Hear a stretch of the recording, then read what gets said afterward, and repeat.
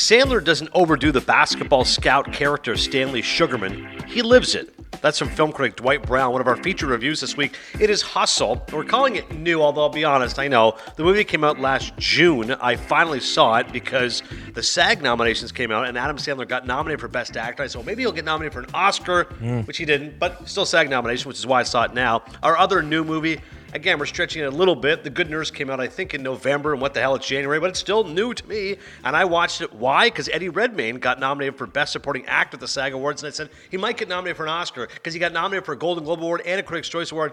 Didn't get nominated for an Oscar. It's all good. I got my SAG Award nominations out of the way, and an old movie which I love called Natural Born Killers. The reason why I did this one was Woody Harrelson is in the film, which is one of the biggest surprises of the Oscar nominations. Triangle of Sadness is up for Best Picture. It's a foreign film with a cast you don't know except for Woody Harrelson. So I said, if I think of Woody Harrelson and my favorite movies of his, I do love Natural Born Killers. But of course, it is Oscars time, which is the main event today, Oscar nominations and our reaction to it. Coming up next week, by the way, I just got a screener sent to me for 80 for Brady. So we're watching that movie. The new Eddie Murphy, Jonah Hill movie, You People, that's on Netflix opening up this Friday. And there's something else. The Josh Duhamel, Jennifer Lopez movie as well. Shotgun Wedding opening up at theaters. So I don't know if I'm going to see all these movies, but that will be coming up in the weeks ahead. And speaking of Shotgun Wedding, haven't seen the film yet, but Jennifer Lopez, Josh Duhamel coming up today on the podcast. Had some press conference sound. They're joining us. No, it's not a press conference. They're joining us. Oh, yeah, okay, sorry. We interviewed them ourselves. Sorry, me and Chris. You won't hear our voices, but we did interview Jennifer Lopez and Josh Duhamel. It's going to be awesome. All right, Oscar nominations. Let's do it. Here's what's great about the Oscar nominations. It's a lot like sports because even when you've seen as many sports as me and Chris have, there's always something you can say, well, I've never seen that before. I wasn't expecting that. As invested as you are, as knowledgeable as you can be, as many movies as I watch, there's still always a couple of gasps. And today, first time ever on Disney Plus, live nominations, 8:30 a.m. Got the kids to school, came home 8:35. I'm like, I'm missing a little bit. You can watch it from the beginning. Disney Plus, getting in on the Oscar nomination game. You know you're a geek when? Remember last year, I did this from Adam McKay's house. Remember last year, it was like the week of Super Bowl week, and we went to Adam McKay's house, and we were like at his watch party at 5 a.m. or whatever time it was in LA. Yeah. But that was, me and Woody were just talking about that. That's weird that last year we were at Adam McKay's house for the nominations. But what isn't weird is that Adam McKay may be able to hook us up with Oscar tickets, right? We're working it right now. We're pulling some strings. Is that what you do to strings? We're pulling some strings. We're talking to strings. people. We are aiming, you and I, on behalf of Meadowlark Media, to cover the Oscars. It might not happen, but we're trying. All right. I love that tease. I will do a couple little headlines, and we're obviously going to go through category by category. But as I said, there was a few gasps. The big one was what happened with Best Actress in a leading role. Another gasp as well when it came for international films. But of course, I was listen, every year there's always the one nomination. You go, if this happens, I will be overjoyed. And there's the one nomination. If this happens, I'm going to be outraged. The one nomination, I'd be outraged. We all know Tom Cruise for Best Actor did not happen. That's why we still have a podcast. Otherwise, I'd be still screaming at the wind. The one that I wanted more than anything, I knew it was going to happen. 0 chance. But I said, if it does, I'll fall off my chair. Mark Rylance for Bones and All, which now two of my friends, Tyler Korn and Alpha, want to text me going, Bones and All is great, and I love Rylance this movie. How did he not get any Oscar nominations? I go, he's won an Oscar before. I'm glad there's other people who love it. Claire's husband, by the way, also texted me he hated it. Dan was like, this movie's terrible. I'm like, well. So he didn't get the nomination, correct? Did not, but I would have gone berserk. But I knew. I says, no chance. So people were tweeting going, oh, Adney Burson to lose his mind, Top Gun Maverick, Best Picture. I'm like, no, but I knew it was happening. Like when you know it's coming, I'm not surprised. The Cruise, as I said last week, the 4 were locks for Best Actor. And then the one we weren't sure about. The one could be Adam Sandler. One could have been Tom Cruise. And who would it end up being? Paul Mescal for After Sun, which I didn't care for the film, but I was thrilled that Paul got the nomination. Way to go, Paul, getting it done. That film I gave a tepid review. Although, again, Claire Atkins, my friend Alpha, they both loved the movie. It got rave reviews from the indie crowd. It should just say not Tom Cruise. Yeah. As the 5th. Exactly. Just make it clear it's not Tom Cruise. Now, of course, my worst nightmare could always come true because he is a producer of Top Gun Maverick, and the film is nominated for Best Picture. I was watching the great Chris Connolly, who also used to work at ESPN. I don't know if he still does. He always does those like My Wish features. Does an awesome job. Former MTV guy back in the day. Yes. So me and Ben love Chris Connolly. With the 2 times we worked the Oscars, we had dinner with Chris and the whole crew. He's a really nice guy. And he's got one of the best gigs ever in Oscars history. He announces the people as they hit the red carpet. Like the whole time Ben is interviewing people, I'm kind of looking around. I go, can you believe Connolly's gig? I'm like, that's the best gig going in the world. This guy you could do ladies that. and gentlemen, Angela Bassett. It's like, I'm not a golf guy, but you know at golf, when they announce the guy in the tee box. That's now on the tee from blah, blah, blah, Tiger Woods. Yeah. So Connolly, I'm watching the post recap nomination show, and I don't know who was hosting. It wasn't Robin Roberts, but suddenly like, oh, what about Top Gun Maverick? And he goes, well, I think it has a chance. I'm like, what? Connolly, you're dreaming. And he goes, even though Cruise got snubbed, Best Director got snubbed, this is a film people loved. It signals a return to the box office. I'm not saying it's going to win. I'm saying it has a chance. I hope Chris Connolly is wrong. Let's do all the nominees. Real quick, before we do that, you mentioned Dinner with Chris Conley, and it got me thinking the most star-studded, this can't be it. I hope it's not Chris Conley, that you've ever been a part of. Like a dinner where you're like, wow. It would be Chris Cornell, the former lead singer of Soundgarden. No, I wish I met Chris Cornell. I love Chris Cornell. He's great. No, star-studded dinner?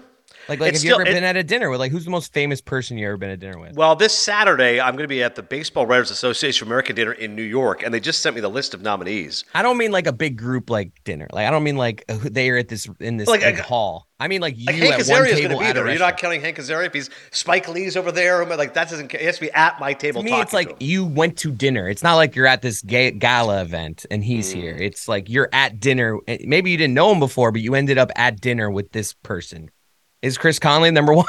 Yeah, it might be Chris Conley because there's no other name that's jumping out. Like the ones that I've met are all interviews, or as we said it for Jimmy Kimmel's after party. So I'm talking to Michael Keaton waiting for French fries. We're not the same table. Yeah, it would be Booney, it'd be Rossi, it'd be Alex Cora, it'd be any of those baseball guys. Movie wise, I'm like, I'm trying to set up a dinner with Bob Costas because my wife goes, I really want to meet him. And I go, okay, I'll text him. I go, Bob, are you going to be at this dinner? He said, no. And then I said to Bob, I go, can we do dinner when you're in the city? He goes, absolutely. So Bob Costas, TBA, but that would probably be the number one. That's a good one. My wife can't wait. All right, nominees. You want to read the nominees and I'll react to it? How do you want to do it? I can do that. All right. So Best Picture, the nominees, as Chris calls it up here momentarily, it's 5 nominations minimum, and then you get up to 10 total. So we'll go through each of these, and I'll tell you my surprise, my reaction. We'll go through all these Oscar nominations. Then, like I said, we'll get to a couple of movies and a little Natural Born Killers talk, plus Josh Duhamel and J-Lo. I think I bought enough time here for Chris. Best Picture nominees. Go ahead, Cody. Best Picture nominees, All Quiet on the Western Front, Avatar, The Way of Water, The Banshees of Inisherin, Elvis, Everything Everywhere All at Once, The Fabelmans, Tar, Top Gun Maverick, Triangle of Sadness, and Women Talking. So they have a minimum of 5. You can go up to 10. They took all 10. All Quiet on the Western Front, big showing for Netflix and for a German film. Again, another foreign film gets nominated for Best Picture. That's big. Avatar, unsurprising. Banshees of Inisherin, my Best Picture of the year. Elvis, thrilled to see it. Was my number 5 movie of the year. Everything Everywhere All at Once, The Juggernaut. 11 nominations. It's the favorite right now. The Fabelmans originally was the front runner, but I feel like Spielberg's lost a little bit of juice. We'll get to more on him in a second. Tar, which this is huge. I was in Montreal this weekend for my buddy Sonny's bachelor party. It was great. Got to see all my old friends. And when I'm flipping the channels, more Montreal stories perhaps to come. But when I was flipping the channels, it's all in French naturally. One thing I found in English was like Today This Weekend, like Jane Pauley. And I see my buddy Ben Mankiewicz. The great Ben Mankiewicz, who is the host of TCM Turner Classic Movies, has an interview with Harrison Ford. It's also the only thing in English. So anyways, I watched the interview. I'm not a huge Harrison Ford guy, but it's a good interview. Ben's like as good as it gets. So I text Mank after. I was like, hey man, I'm in Montreal. Saw the Harrison Ford interview. Awesome job. He's like, yeah. He goes, he has a bit of an edge to him, but he was good. He goes, like, Harrison Ford has an edge to him, but that's the Harrison Ford we like. And I go, to be honest, I don't think he's a particularly good actor, but he's obviously iconic. He's a massive star, Star Wars, Indiana Jones, etc. He writes back to me. He goes, yeah, I hear it. He goes, but bottom line is, I'd rather watch one of his movies than Tar. And I almost fell off my bed. I go, oh my God, you're the one guy who's with me that wasn't crazy about Tar. He goes, yeah. He goes, I found it sluggish, pacing, and dry. He goes, I just didn't like any of the characters. And he goes, I know that's not popular to say. I go, I cannot wait to announce to the rest of the world. All these people think I'm wrong for not liking Tar. Ben Mankiewicz, TCM Zone, also with me. Tar's up for Best Picture. Top Gun Maverick, as expected. 2 big surprises. Triangle of Sadness is a genuine shock. I mentioned off the top of the podcast, every time, just like when you're watching a sporting event, you go, wow, that was a wow. I'm like, wow. Triangle of Sadness, which had a great showing at the Cannes Film Festival, another foreign film. I haven't seen it yet. I've been bugging my buddy Will Bjarner. I said, can you bring in the screener for me? I asked him last week. I just texted him again because I couldn't find your desk. Keith Costas, son of Bob, who's an outstanding researcher at NMLB Network. Last week I was working with him. I go, can you come to my desk? When he finds it, he walks in and goes, this is like Milton in Office Space. I have a very good office, which is tough to get to. So hopefully Will Bjarner is going to drop off Triangle of Sadness. I will review that for all of you next week. Best Picture is massive. And Women Talking, big surprise, did not get nominated from the Producers Guild Award.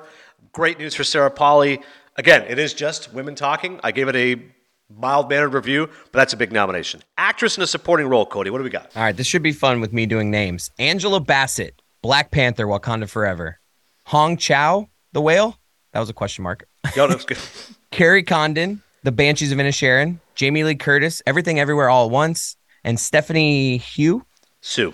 Everything Everywhere All at Once. So I know there's going to be a lot of questions. We'll do a lot of this, by the way. In case you're curious, the Oscars are March 12th. So we will do an episode where I'll predict who should win, who will win. Because I know some of you are listening because you're movie lovers like me and cinephiles, and some of you are gambling degenerates and want to know who's going to win, so who should I bet on? So let's make this clear. Actress in a supporting role, right now the two co-favorites are Angela Bassett, Black Panther, Wakanda Forever, and Carrie Condon, The Banshees of Inisherin. Right now, those two are neck and neck. Again, I've talked about Banshees a lot. Bassett's a fascinating one. She's a great actress. Again, I've talked about What's Love Got to Do with how much I love that movie. She's had an excellent career, 30 years in movies. And this would be the first ever Oscar won by a character playing in an MCU movie. So this would be pretty massive if she wins. Of those 5 nominees, what I was happiest about, Hong Chow for The Whale. This is the classic move where the one actor is getting a lot of love, Brendan Fraser, but hey, don't forget the supporting actor.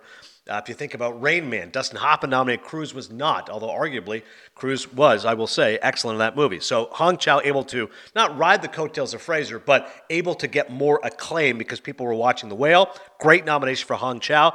I said I think it's Bassett Condon, but don't forget, Jamie Lee Curtis is a really well-liked actress, been 30 years. This is pretty big for her. I mean, we're going back to Trading Places. So for her to get a nomination, I think is something. And Stephanie Hsu, great Asian actress. She's excellent. Everything, Everywhere, All at Once. Actor in a supporting role. When you have 2 people nominated from the same movie, though, that's tough to win that, I feel like. Sometimes hurts it. You're right. Sometimes cancels out. You go back to Bugsy, which I love. 2 guys I would have loved to have seen win. Harvey Keitel and Ben Kingsley. Canceling each other out. Neither guy won. We're going to have some of these categories be a little tighter, or else it's going to be a 7-hour episode. Actor in a supporting role, Brendan Gleeson, The Banshees of Inisherin. Brian Tyree Henry, Causeway. Judd Hirsch, The Fabelmans. Barry Keoghan. Barry Keoghan, but close. Maybe I shouldn't do this. I'll get the last one. Ke Huy Quan for Everything Everywhere All at Once. Heavy favorite. It's been an amazing story. This guy had not acted in years. He was in Spielberg's Indiana Jones Temple of Doom. He's given the best speeches so far, whether it was winning the Golden Globe or the Critics' Choice Award. Heavy favorite. Not surprising there. You mentioned the idea of 2 actors from the same film. That happens here with Gleeson and Keoghan. Both expected nominations. Great to see. Now we have a couple of surprises. I thought Paul Dano would get nominated for The Fabelmans. He's been recognized elsewhere. I thought Hirsch would be the outside looking in. Instead, they go with the all reliable. Great actor, and Judd Hirsch, who was on Kimmel last week. Very funny, telling stories about Taxi, him and DeVito. When my dad first emigrated to Toronto, he came from Pakistan in 1972, looked a lot like Judd Hirsch. So to this day, I have a really soft spot for my dad's now lost his hair, but I have a real soft spot for Judd Hirsch. I'm like, yeah, that guy looks like my dad back in 1972. Love him, and he's really good in The Fabelmans. Again, if you're asking me honestly, though, should have been Paul Dano. He's playing Spielberg's dad. It's a much more meatier role. Judd Hirsch is in The Fabelmans maybe 12 minutes. I'd have to look it up. He's not in it much, but he's an awesome actor, happy. And here's one of the big gasps of the day. I thought, really strong chance, which is why I watched The Good Nurse, Eddie Redmayne. He'd get the 5th nomination. Big surprise. Brian Tyree Henry gets it for Causeway. It's on Apple Plus. It's a story about, I believe, veterans fighting PTSD and that type of storyline. I know Jennifer Lawrence stars in it. I'd heard of it. I heard Tyree Henry had a chance. Didn't think he'd get nominated. That's a genuine surprise. I'll review that movie coming up in the weeks. I'll tell you more about it. I think a lot of people also know him from Atlanta, which is a very, very popular show. International feature film. All Quiet on the Western Front, Germany. Argentina, 1985, from Argentina. Close, from Belgium. EO, from Poland. The Quiet Girl, from Ireland. Not boasting, but how many guys you know who say, I've already seen 4 of the nominees for international feature film. The one missing is The Quiet Girl from Ireland, which gets me to my biggest gripe with this year's Academy Awards. How do you not include Decision to Leave? I mean, that is an absolute stunner. I was like, wow. South Korean film. Again, if you're an avid listener of Cinephile, you know I had it as my number 6 film of the year. I thought it was a cinch to get nominated. I thought Park Chan-wook had a decent chance of getting nominated for director. The other 4 are obvious. All Quiet on the Western Front, great showing, again, for Netflix in Germany. Excellent war film. I had it as an honorable mention. Argentina, 1985, I've reviewed previously. Green Maple Leafs, I love Ricardo Darin. Close from Belgium, didn't like it. That's the one about the 2 13-year-old boys. I'm not surprised by the nomination. I just am very quizzical about the film. I didn't care for it. EO, that's right, folks. 2 donkey movies get nominated. Not only The Banshees of Inisherin, which features Colin Farrell and his donkey Jenny, but EO, which I reviewed previously, a film about a man and a donkey. That gets nominated for Best International Feature Film. And then The Quiet Girl. That's the one from Ireland I haven't seen yet. Not sure where to find it. I'm going to already lambaste it because I think it's shocking that Decision to Leave is out. I also really would have pushed for Holy Spider, which I reviewed last week, that film from Belgium about a serial killer in Iran killing prostitutes. I thought would have liked to have seen that get recognized, but instead it is The Quiet Girl from Ireland. Documentary short, you can say the nominees. I don't know anything about them. You want to just skip it? It's up to you. Yeah, we can skip it. Skip it. Documentary feature. Go ahead, read those nominees. All That Breathes, All the Beauty and the Bloodshed, Fire of Love, A House Made of Splinters, Navalny. As you remember, I went to the Critics' Choice Documentary Awards in New York City. How shocking is this? The winner was Goodnight Oppie, and I thought for sure that I'd at least get a nomination. Ignored. Didn't even make the short list for Best Documentary Feature. All the Beauty and the Bloodshed has come on strong. That movie wasn't nominated at the Critics' Choice Awards, but I've heard a lot of great things about it. That may actually be the favorite. The two that I saw and loved, Fire of Love, which was my number 8 film of the year. Cody also saw it, a film about two volcanologists. I thought it was excellent. I'm so happy it got nominated. And Navalny, which I remember Cody being particularly enjoyed as I gave that review, a Russian man going against Putin. Putin's biggest enemy gets nominated for Best Documentary Feature. Thrilled to see it. Well, that's one of my happiest moments of the day. I was thrilled that Navalny made the cut. Don't know anything about A House Made of Splinters. I'll have to look up those other docs. Original song. Applause from Tell It Like a Woman, Hold My Hand from Top Gun Maverick, Lift Me Up from Black Panther Wakanda Forever, Natu from RRR. Yeah, I nailed the most important one. This Is a Life from Everything Everywhere All at Once. Favorite, as you know, from the Golden Globes is Natu. Bit of a surprise, did not get nominated for Best International Feature Film. I only got through 10 minutes of it. I thought it was too comical, too ridiculous, but I know critics loved it. But I do love the song. I'm thrilled to see some brown music getting recognized. Natu, I think, is going to win. And think about that. It's going to beat Rihanna and Lady Gaga. Star power, but Natu. I'm calling it right now. Love the song. Love seeing it get recognized. Animated feature film. Guillermo del Toro's Pinocchio. Can't it just be Pinocchio? It's a little look at me. Anyway, Marcel the Shell with Shoes On. You didn't like that. Puss in Boots, The Last Wish. The Sea Beast, Turning Red.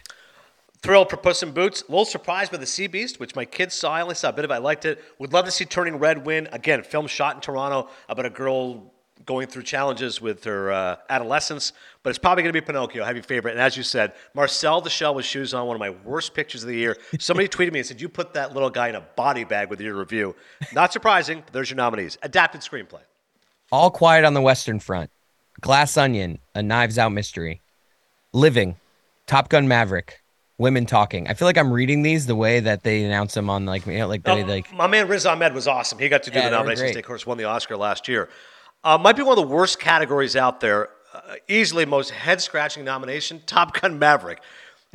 It's what my dad would have wanted. That gets nominated for screenplay. Like I could have understood the directing, but and we'll get to this in a second. Again, if you're the biggest Top Gun fan out there, how the hell does it not get nominated for cinematography? But it got nominated for adapted screenplay. I don't think anyone who loved that film walked out of it and said to themselves, well, I wasn't really sure about the cinematography. I don't think the planes were done well, but I love the script. The dialogue was amazing. Like that's got to be one of the most bizarre ones of the day. But somehow it's nominated for screenplay. Okay. Living shouldn't have been nominated. Average film, but a great writer. Kazuo Ishiguro is who adapted the screenplay, the great British writer, so that's not surprising. They're going to go with somebody who's very famous. He's adapting the Kurosawa film Ikiru, which is one of my all-time favorites. Glass Onion, A Knives Out Mystery. Okay, Rian Johnson's liked by the Academy. Very popular film, so I get that one. All Quiet on the Western Front. Again, this is pretty shocking, man. This is a war film, not a lot of dialogue, and it got nominated for adapted screenplay. Great showing for Germany. The winner, though, and I think clear-cut favorite, Women Talking. Sarah Polley, the Canadian, writes and directs the film, gets a Best Picture nomination. She got snubbed for director. More on that in a second. I think Sarah Polley, who is an actress turned writer-director, is going to win. Original screenplay. The Banshees of Inisherin. Everything Everywhere All at Once. The Fabelmans. Tar. Triangle of Sadness. One of my favorite categories every year. You can't get a good movie without an original script.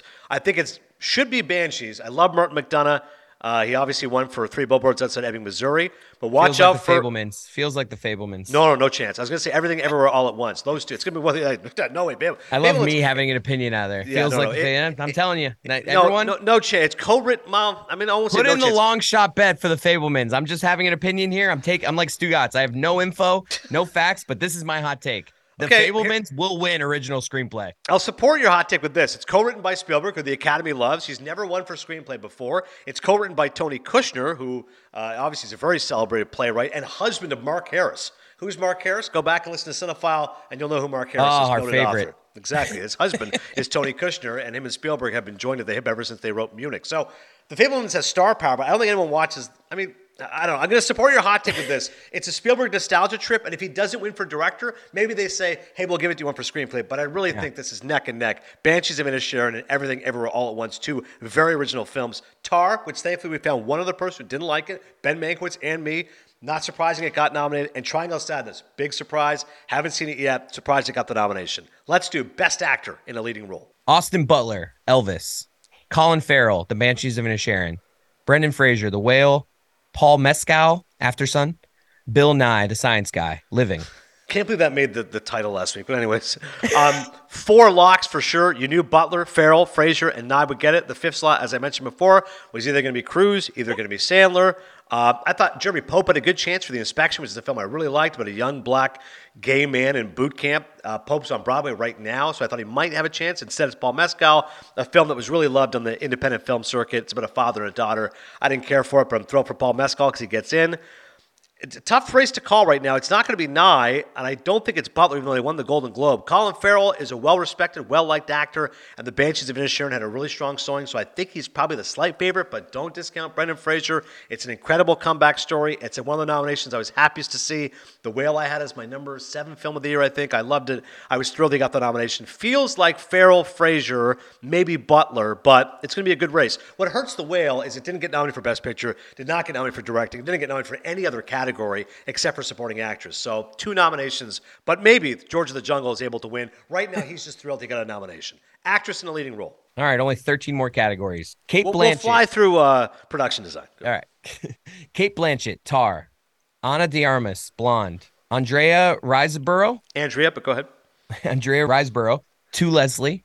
Michelle Williams, The Fabelmans. Michelle Yeoh, Everything Everywhere All at Once. Probably the most compelling race. It's a 2-horse race, forgive the expression, Kate Blanchett and Michelle Yeoh. Blanchett, if she wins, would be her 3rd Academy Award. She won because Scorsese guided her towards a Katharine Hepburn impression in The Aviator. Woody Allen directed her in Blue Jasmine. She won Best Actress there. This could be her 3rd. Again, the critics have loved this film. It's on a ton of people's top 10 list. She's a well-regarded, well-respected actress. Michelle Yeoh, I think, should win. Everything Ever All at Once did get 11 nominations. She is also a beloved actress who is now, I believe, in her 60s and has not won, much less nominated. Michelle Williams, great. I just looked up real fast, like people that have won 3. Like this is a short list. Kate Blanchett's trying to get on, which will hurt her. I think it's very hard to say, hey, you're up there at Meryl Streep as far as winning 3 Oscars, but maybe Kate Blanchett does it. I'm hoping for Michelle Yeoh. De Armas, one of the worst nominations of the day. Blonde was a terrible movie, but not surprising in the nomination. Again, someone said you must be so mad. I agree. It was a ridiculous movie, but she was good. Right. She gave it her all. If you read any of the articles about it, 4 hours in makeup, prosthetics, getting her hair done. That one scene. Oh, my God. Yeah.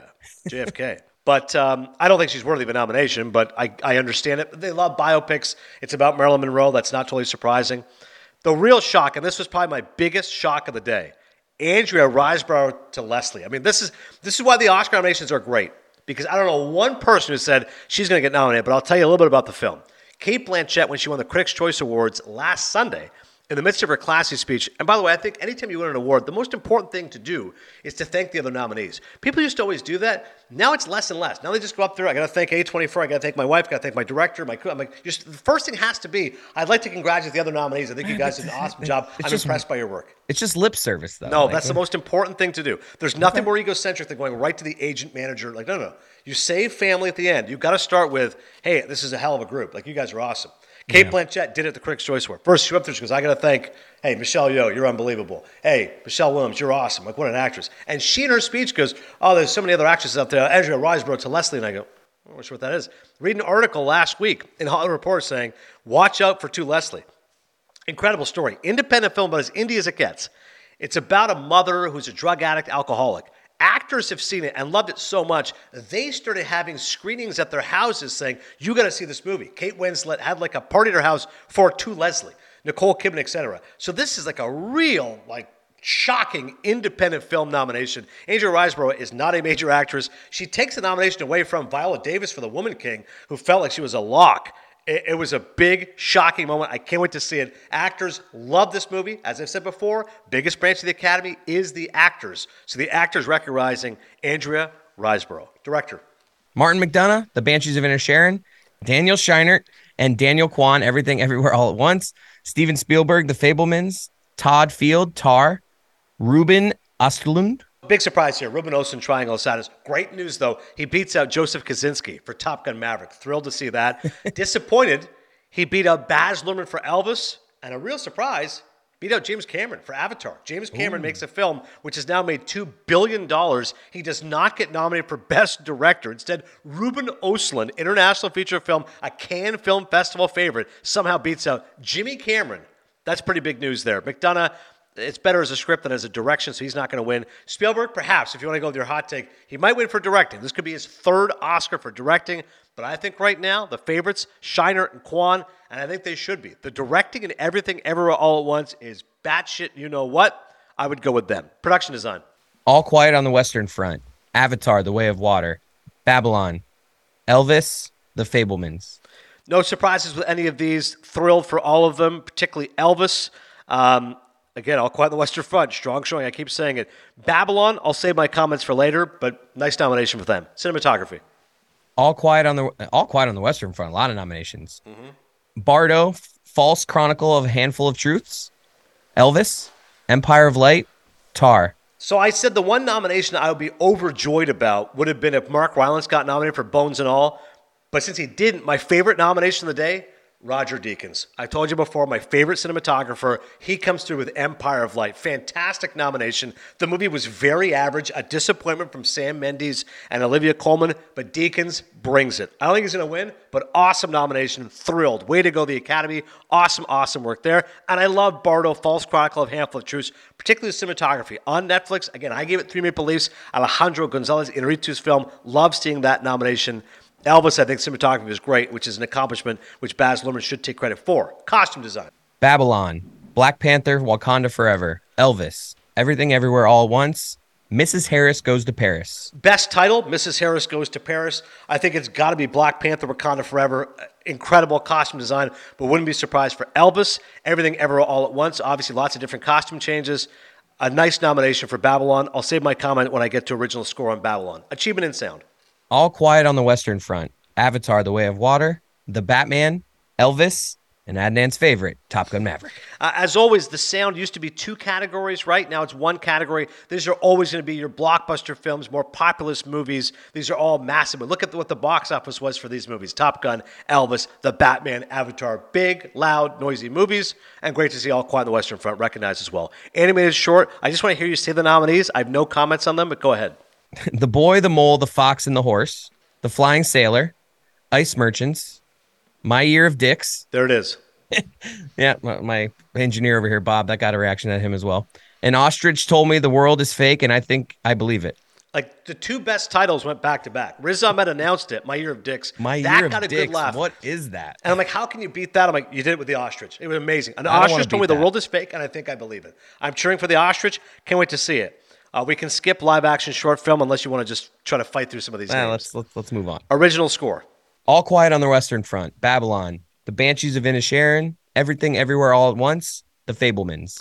Our good friend Dan Stanzik likes to weigh in on the Oscars. Rarely, though, I don't believe I've ever seen him tweet about original score. He did so earlier today, which merited an immediate retweet. He said he loved the All Quiet on the Western Front score, loved Danny, but it's all about Babylon. I mean, that score is fantastic. Justin Hurwitz, who has won an Oscar before, working with Damien Chazelle, great jazzy score. I mean, that horn section friggin' kicks. You watch Babylon the first 30 minutes, that score is fantastic. Now, I have to double check. I don't know if the score is the jazzy one or the more nostalgic ones. I have to double check on which score it is, but the jazzy one's incredible. Although I'm with Dan, I'm glad All Quiet on the Western Front did get recognized. Banshees, if you love your Irish music, Everything Everywhere All at Once, good. And of course, the most unsurprising nomination, and perhaps one might say most uninspired, Spielberg's longtime friend and composer since going back to Jaws. John Williams gets nominated for The Fabelmans. The Babylon score is outstanding. And now I'll give my comments on Babylon. 3 Oscar nominations. But think about how much hype was around this movie. This was a massive production with a huge budget. They're releasing it in December, right around Oscar time, to get all these nominations. And what happens? Brad Pitt, snubbed for supporting actor. Margot Robbie, snubbed for best actress. Damien Chazelle, snubbed for best director. This is an example of a film that just got absolutely crucified by the fans and the critics. This movie comes in and you're thinking this is a no-brainer, big push for the Oscars, and you're talking 3 nominations, and we're looking at production design, costume design, and score. with all due respect, they wanted picture, director, actress, supporting actor. Did not happen. The film's a massive disappointment when it comes to the box office release, and an example of why people really just kind of weighed in and said, this movie's not as good as it should have been. A vanity project from Damien Chazelle. Big disappointment for Babylon. They're going to lose a lot of money. I'm sure Mike Ryan's happy. Visual effects. All Quiet on the Western Front. Avatar, The Way of Water. The Batman. Black Panther, Wakanda Forever. Top Gun Maverick. No surprise. Again, all big blockbuster type movies. Top Gun, Black Panther, Batman, Avatar. Again, the surprise here is All Quiet on the Western Front, the little movie that could from Germany. Nice nomination for them. Couple more to go. Film editing. The Banshees of Inisherin. Elvis. Everything Everywhere All at Once. Tar. Top Gun Maverick. Great editing in that film. For years, editing was a real indicator of what would win Best Picture. If you looked at the nominees and what won for editing, pictures. So what does that mean? That's a concern for the Fabelmans because they are not nominated for Best Picture. I thought you meant because Top Gun is No. It's great news for the favorite, which is Everything Everywhere All at Once. The fact it's up for editing, again, a visually dazzling movie, great news for them, and really good news for the Banshees of Inisherin because that's not a film with a ton of editing, but the fact it gets nominated is a really good sign. So great news for Everything Everywhere, Banshees of Inisherin. Elvis, again, those musical sequences were so well edited. Tar could have used a lot more editing at its ponderous and sluggish 2 hours and 35-minute runtime. But you're right, nice nomination for Top Gun Maverick, but this really hurts the Fabelmans when I looked at the nominations. Makeup and hairstyling. All right, last one. All Quiet on the Western Front. The Batman, Black Panther, Wakanda Forever, Elvis, The Whale. I misspoke earlier. I said The Whale only had 2 nominations. This is their 3rd nomination. Fraser, Hong Chow, and I think they should win. If you look at Brendan Fraser, what he looks like right now, and you see him in The Whale, 600-pound man. The prosthetics, some digital work, amazing. I mean, it's not best fat suit, though. True. And if I look at Elvis and I look at what Austin Butler looks like, handsome man, thank you to the 4 people who immediately tweeted me last week angry when I said, why was Brad Pitt and Tarantino so happy when he won the Golden Globe? I forgot. He is in Once Upon a Time in Hollywood. So that's why on the way to accepting the Golden Globe, you saw Tarantino and him hug it out and you saw Brad Pitt be happy. Then he went up to the stage and said, Brad Pitt, I've loved you since I was 12. QT, you're my guy. They did actually work together previously. So I was incorrect on that previous podcast. Thank you to the people who immediately corrected me on that. Anyways, he doesn't look anything like Elvis. I mean, he's a really handsome guy, but he had to wear like neck prosthetics, chin prosthetics, and if you watch the last scene of Elvis, which is very moving, that point he does have to wear a fat suit and get the sideburns and the hair done properly. So good nomination. Black Panther, Wakanda Forever, again, you look at Angela Bassett, you see all those actors, there's lots of makeup. All Quiet on the Western Front, sure, war film, you have to have a lot of makeup. The one I would go with, though, is I would probably go with The Whale, but I wouldn't be surprised to see The Batman. Because Colin Farrell looks nothing like Penguin. I mean, that is the one that is unrecognizable. He spent 4 hours in the makeup chair every day to look like this Penguin as a gangster. Excellent nominees for makeup and hairstyle. That's your review of the Oscar nominations. Can't wait for March 12th. Hopefully, Cody and I will be there. We'll come back with reviews next.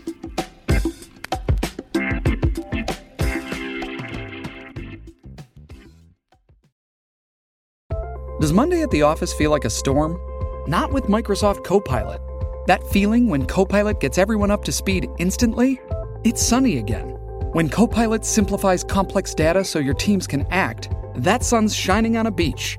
And when Copilot uncovers hidden insights, you're on that beach with your people, and you find buried treasure. That's Microsoft Copilot. Learn more at Microsoft.com/AI for all. Survivor 46 is here, and so is On Fire, the only official Survivor podcast, and we have a twist this season. The winner of Survivor 45, Dee Valladares, will be joining us every week. We're going behind the scenes of the biggest moments, the how and the why things happen, and the strategy and analysis you can only get from someone like me, a Survivor winner. Listen to On Fire, the official Survivor podcast, wherever you get your podcasts. Hey, it's Kaylee Cuoco for Priceline. Ready to go to your happy place for a happy price? Well, why didn't you say so? Just download the Priceline app right now and save up to 60% on hotels. So whether it's Cousin Kevin's Kazoo Concert in Kansas City, go Kevin, or Becky's Bachelorette Bash in Bermuda, you never have to miss a trip ever again. So download the Priceline app today. Your savings are waiting. Go to your happy place for a happy price.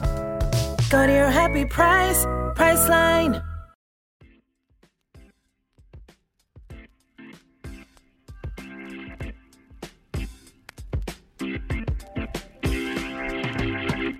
All right, I really thought Cody would watch this movie. Sometimes I look at the movies and I go, all right, well, my guy will definitely see this. It's a basketball movie and it stars Adam Sandler. Does it make it any better that last night it was on my Netflix screen? I went to go put my daughter to bed and I fell asleep in her bed. So like I had the intentions of coming down after putting her to bed, watching the movie, but I didn't come downstairs till like 12:30 a.m. Because it's a father-daughter story, I'm willing to accept it as a pass.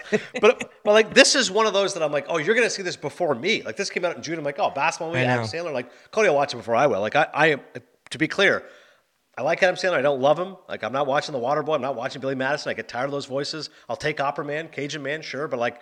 I like him more as a guy. Ben Lyons got me into the Uncut Gems screening, and he was walking around afterwards, and I made a beeline, and I was like, can I get a picture? I'm like, yeah, and he was funny. He was like, oh, let me suck in my gut. I'm like, yep. And I was like, I like him for the critically acclaimed stuff he does. I was like, dude, Paul Thomas Anderson, Punch Drunk Love, I love that movie. He's like, oh, thanks so much, man. He's like, yeah, he goes, because I was just doing comedies at that point, and then Paul's like this great director. I was like, yeah, I got this movie for you. I'm like, yeah, like that movie's awesome. He's like, oh, thanks so much. And I'm like, Billy Madison. I'm like, yeah, Bobby Boucher, that stuff I'm not really crazy about. But I watched it because he got a SAG nomination, Screen Actors Guild nomination. Was it warranted? Say it, Adnan. Yes or no? Was the SAG nomination warranted? No. And after seeing the movie, I was like really surprised he got the SAG nomination. And then I wasn't surprised today when he didn't get the Oscar nomination. I'm like, no, I wasn't crazy about After Sun, but I can take Paul Mescal over Adam Sandler as much as I like him as a dude.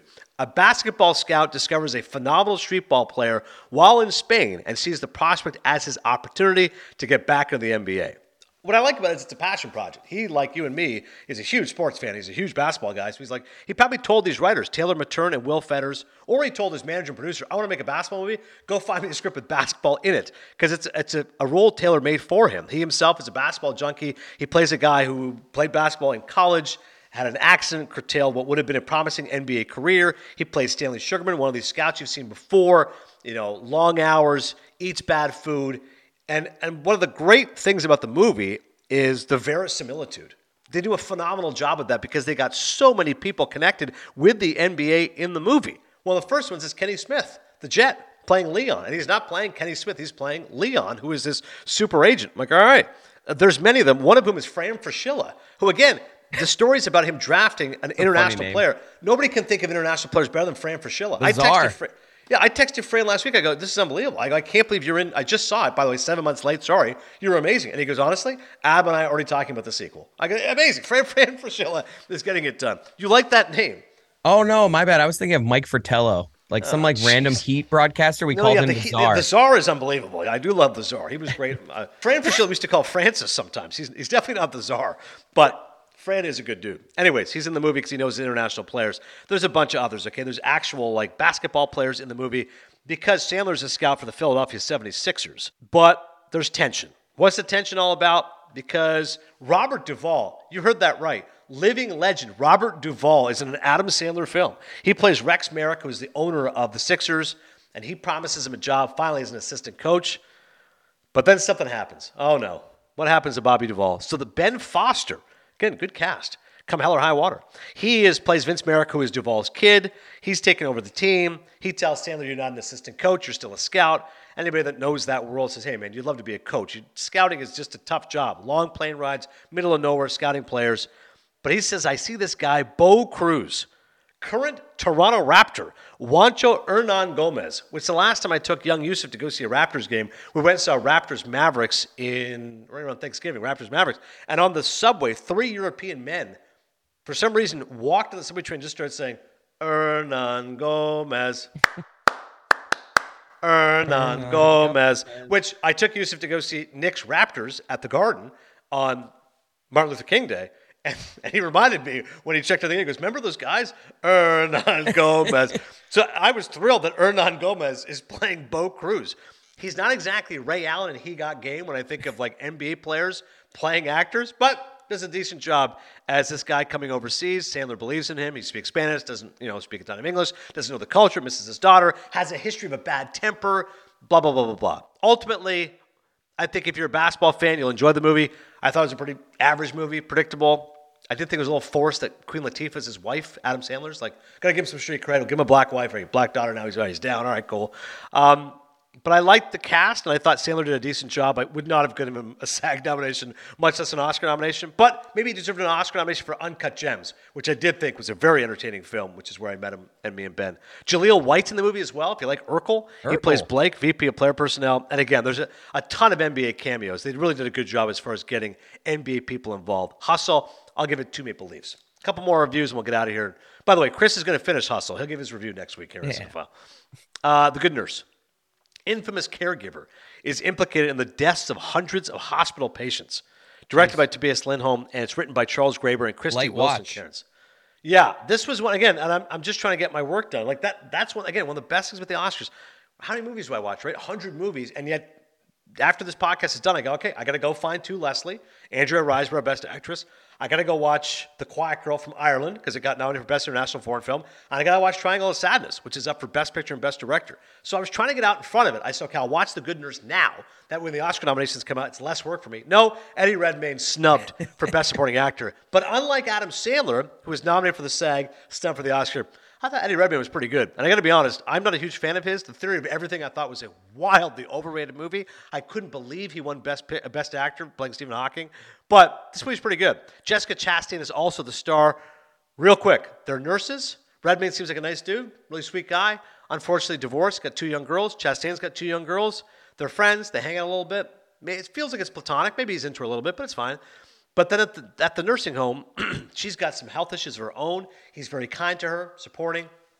And then all of a sudden, they start having some deaths.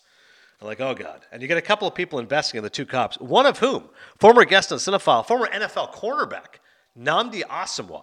Speaking of cool stories, went from being an unbelievable all-pro of the Raiders, goes to the Eagles where he was pretty weak, let's be honest, after getting a big contract. But says acting was always his thing, much like Eddie George, former NFL player turned actor. And Asomugha has actually gotten some good roles. Like the fact I'm like, he's playing a supporting role in a film with Jessica Chastain and Eddie Redmayne. Yeah. Great. By the way, when I had him on Cinephile, I told him I was an Eagles fan. He immediately said, sorry, contract didn't work out. I'm like, he at least owned the fact he was not great with our team.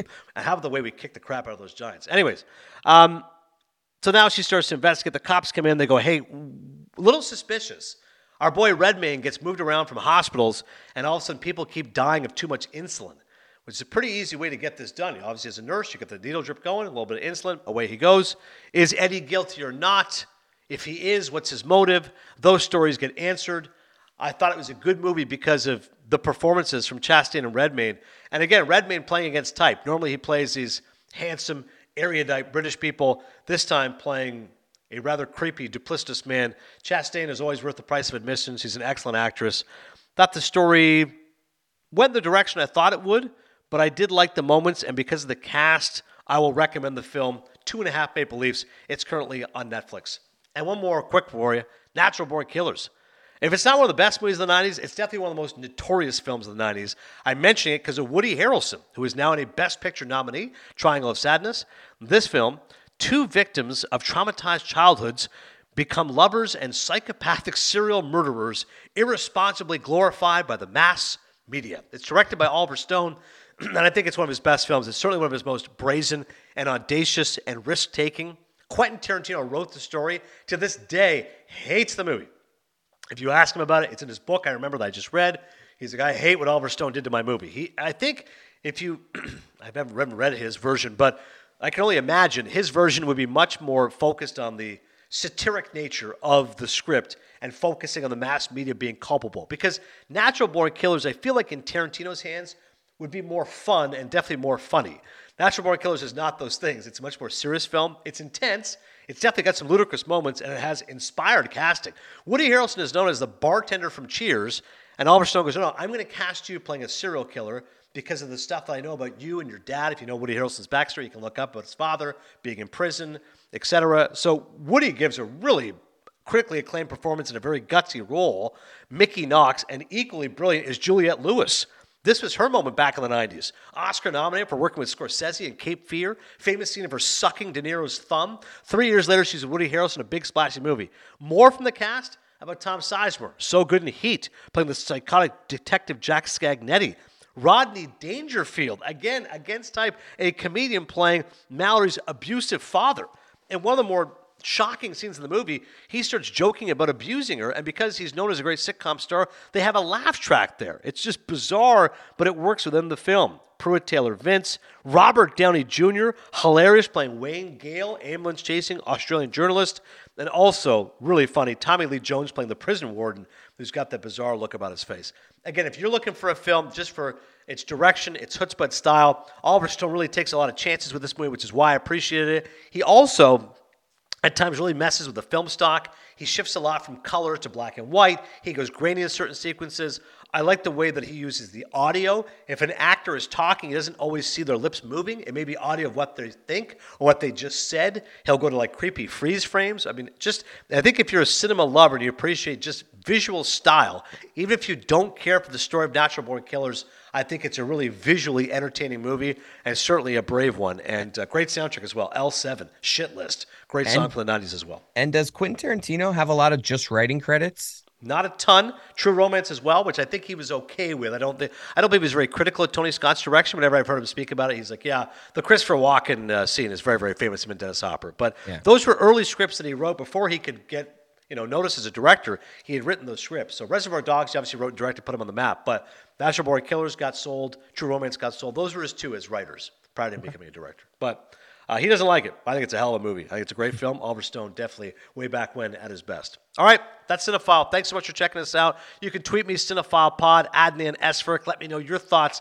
on the Oscar nominations, what you liked, what you loathed, what you loved. Coming up next week, we've got lots more on the pod. As I mentioned, some more new movies coming out. No longer films from last year being finished off. It's more like films that are, new releases. So 80 for Brady, we'll review that film, starring pretty much a Golden Girls type cast. Sally Field, Lily Tomlin, and others. Potentially Bob Balaban from the film is going to be joining us. And also, in addition to that, we've got the new film starring Eddie Murphy and Jonah Hill called You People. I want to watch that. I'm going to watch it. Okay, You People, because if I don't watch it, because I told you right now, 27% Rotten Tomatoes. It's supposed to be pretty bad. So I don't want to have to suffer. Maybe you can take that bullet for both of us. And if it's great, you're like, hey, you know what, Ferg? These critics are wrong. It's awesome. So let's go Eddie Murphy. Before we get out of here, though, as promised, the stars of Shotgun Wedding, Josh Duhamel and Jennifer Lopez. Hello, everybody, and welcome to the global press event for Shotgun Wedding. I am your moderator, Justin Sylvester, and today I will be joined by the stars of one of the biggest action films you will see this year. Actually, action, rom-com, adventure, it's a little bit of everything. Coming in first, Jennifer Lopez and Josh Duhamel. How are you guys? Hi. Can you see us? I can hear you. I can see you. You look gorgeous. The background's popping. All right. Yeah, it's like we're on a beach, right? Yes. Well, the first question tonight, we have to know, because we haven't seen a movie like this cat and mouse adventure since Indiana Jones hit the airwaves.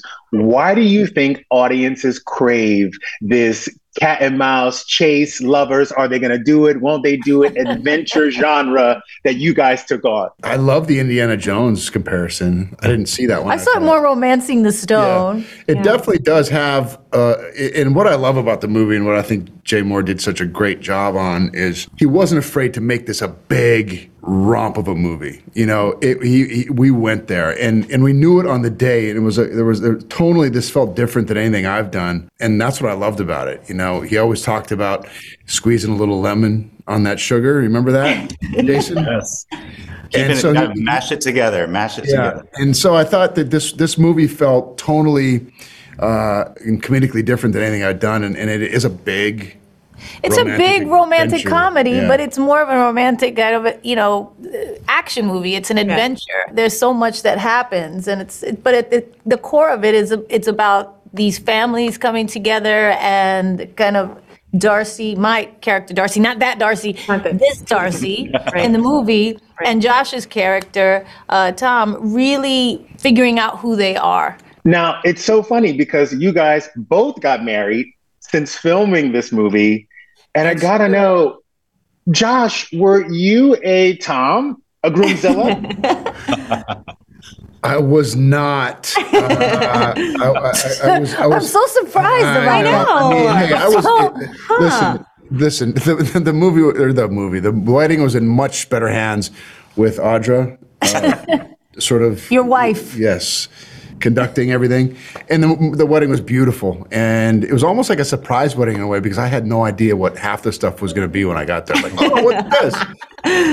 But it was just what everyone out there wants to hear. But I was working. She loved it, and she did a great job. And it was fantastic. And Jennifer, how do you plan a wedding with an Oscar-winning director?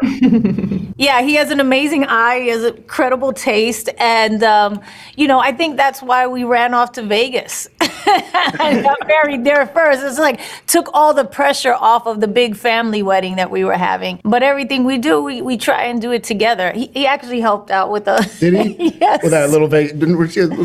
Well, he planned the whole Vegas thing. But not the big party one, did he? The big party one, we did together. Yeah, okay. Yeah, we do the meetings together. Are you trying to make me feel bad about myself? No. I'm just saying it was different. I need to be better. No. You're right, I do, actually. Especially when it comes to planning. Planning a wedding is a lot, as you can see from this movie. Yeah. Now, Jennifer, I have to ask you this important question, and I hope you don't mind. Of course. Oh, here it comes. Your father invites your ex to your wedding. Are we calling the FBI first? Are we getting American Express there to get that man out? Like, how are we handling this in real life? My dad, I would like to think, wouldn't do that. But we needed that in the movie. We needed something to happen. Yeah, I don't think my dad would ever do that. Ever. I mean, he's just my dad. My dad in real life. What if it was Lenny Kravitz, though? No. He's a pretty cool ex-boyfriend. No. I have to admit. No way. Not doing it. No, my dad is really like the quiet, calm dad. He doesn't ruffle feathers. Now, if you said my mom, then I would be like, oh, maybe. I feel like Lupe would have invited Ben to your wedding if, she would have been like, no, he's coming. He's definitely coming. What I love about any Jennifer Lopez project, and I'm going to talk about you right now like you're not here, is that nothing is an accident. Whether it's the music, the video, a movie, a TV show, everything is so thought out. So I need you to walk me through the different dresses and their meanings, because I know there was some serious thought behind that. There really was. I really felt like the dress itself was a character in the movie, but also really represented what she was going through. So I wanted it to start off where she was super uncomfortable. It was the biggest, most cumbersome, kind of beautiful, but also like not her at all.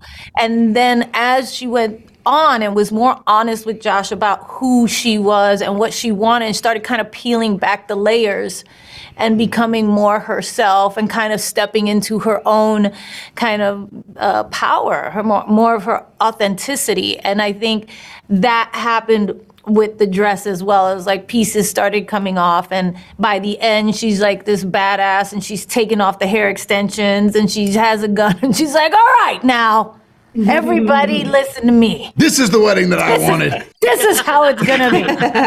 From now on, everybody's going to behave themselves. Enough of this. And I think the dress was, yes, you're right. We had it basically in stages throughout the whole entire thing. It will look like this, then this piece will come off, then this one, and then when she does this, when I say this will happen. And it was very kind of calculated, for sure. So you're telling me by the time you get to Booty, in the rundown, in your set, this is who you truly are.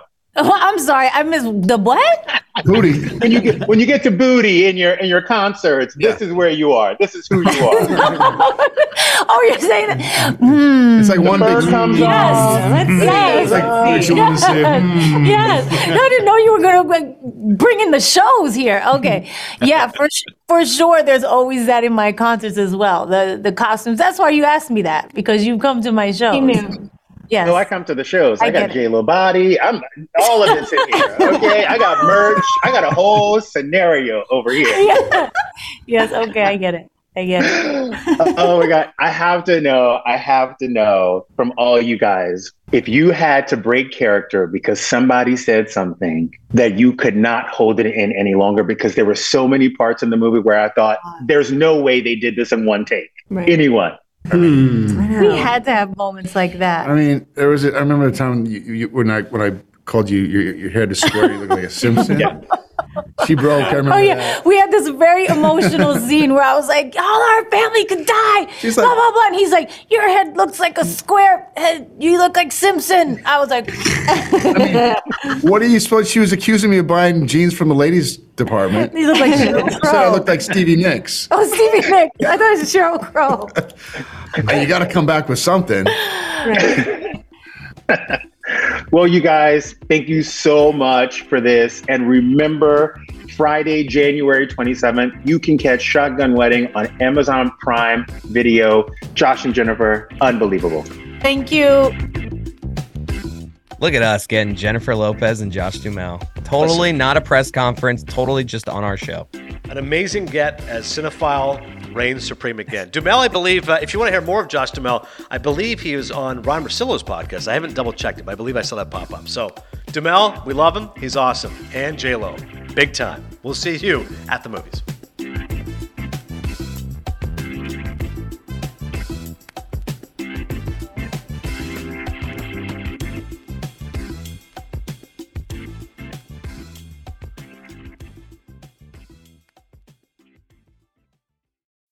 As humans, we're naturally driven by the search for better. But when it comes to hiring, the best way to search for a candidate isn't to search at all. Don't search, match with Indeed. When I was looking to hire someone, it was so slow and overwhelming. I wish I had used Indeed. If you need to hire, you need Indeed. Indeed is your matching and hiring platform with over 350 million global monthly visitors, according to Indeed data, and a matching engine that helps you find quality candidates fast. Ditch the busy work. Use Indeed for scheduling, screening, and messaging so you can connect with candidates faster. And Indeed doesn't just help you hire faster. 93% of employers agree Indeed delivers the highest quality matches compared to other job sites, according to a recent Indeed survey. And listeners of this show will get a $75 sponsored job credit to get your jobs more visibility at Indeed.com/podcast. That's Indeed.com/podcast. Terms and conditions apply.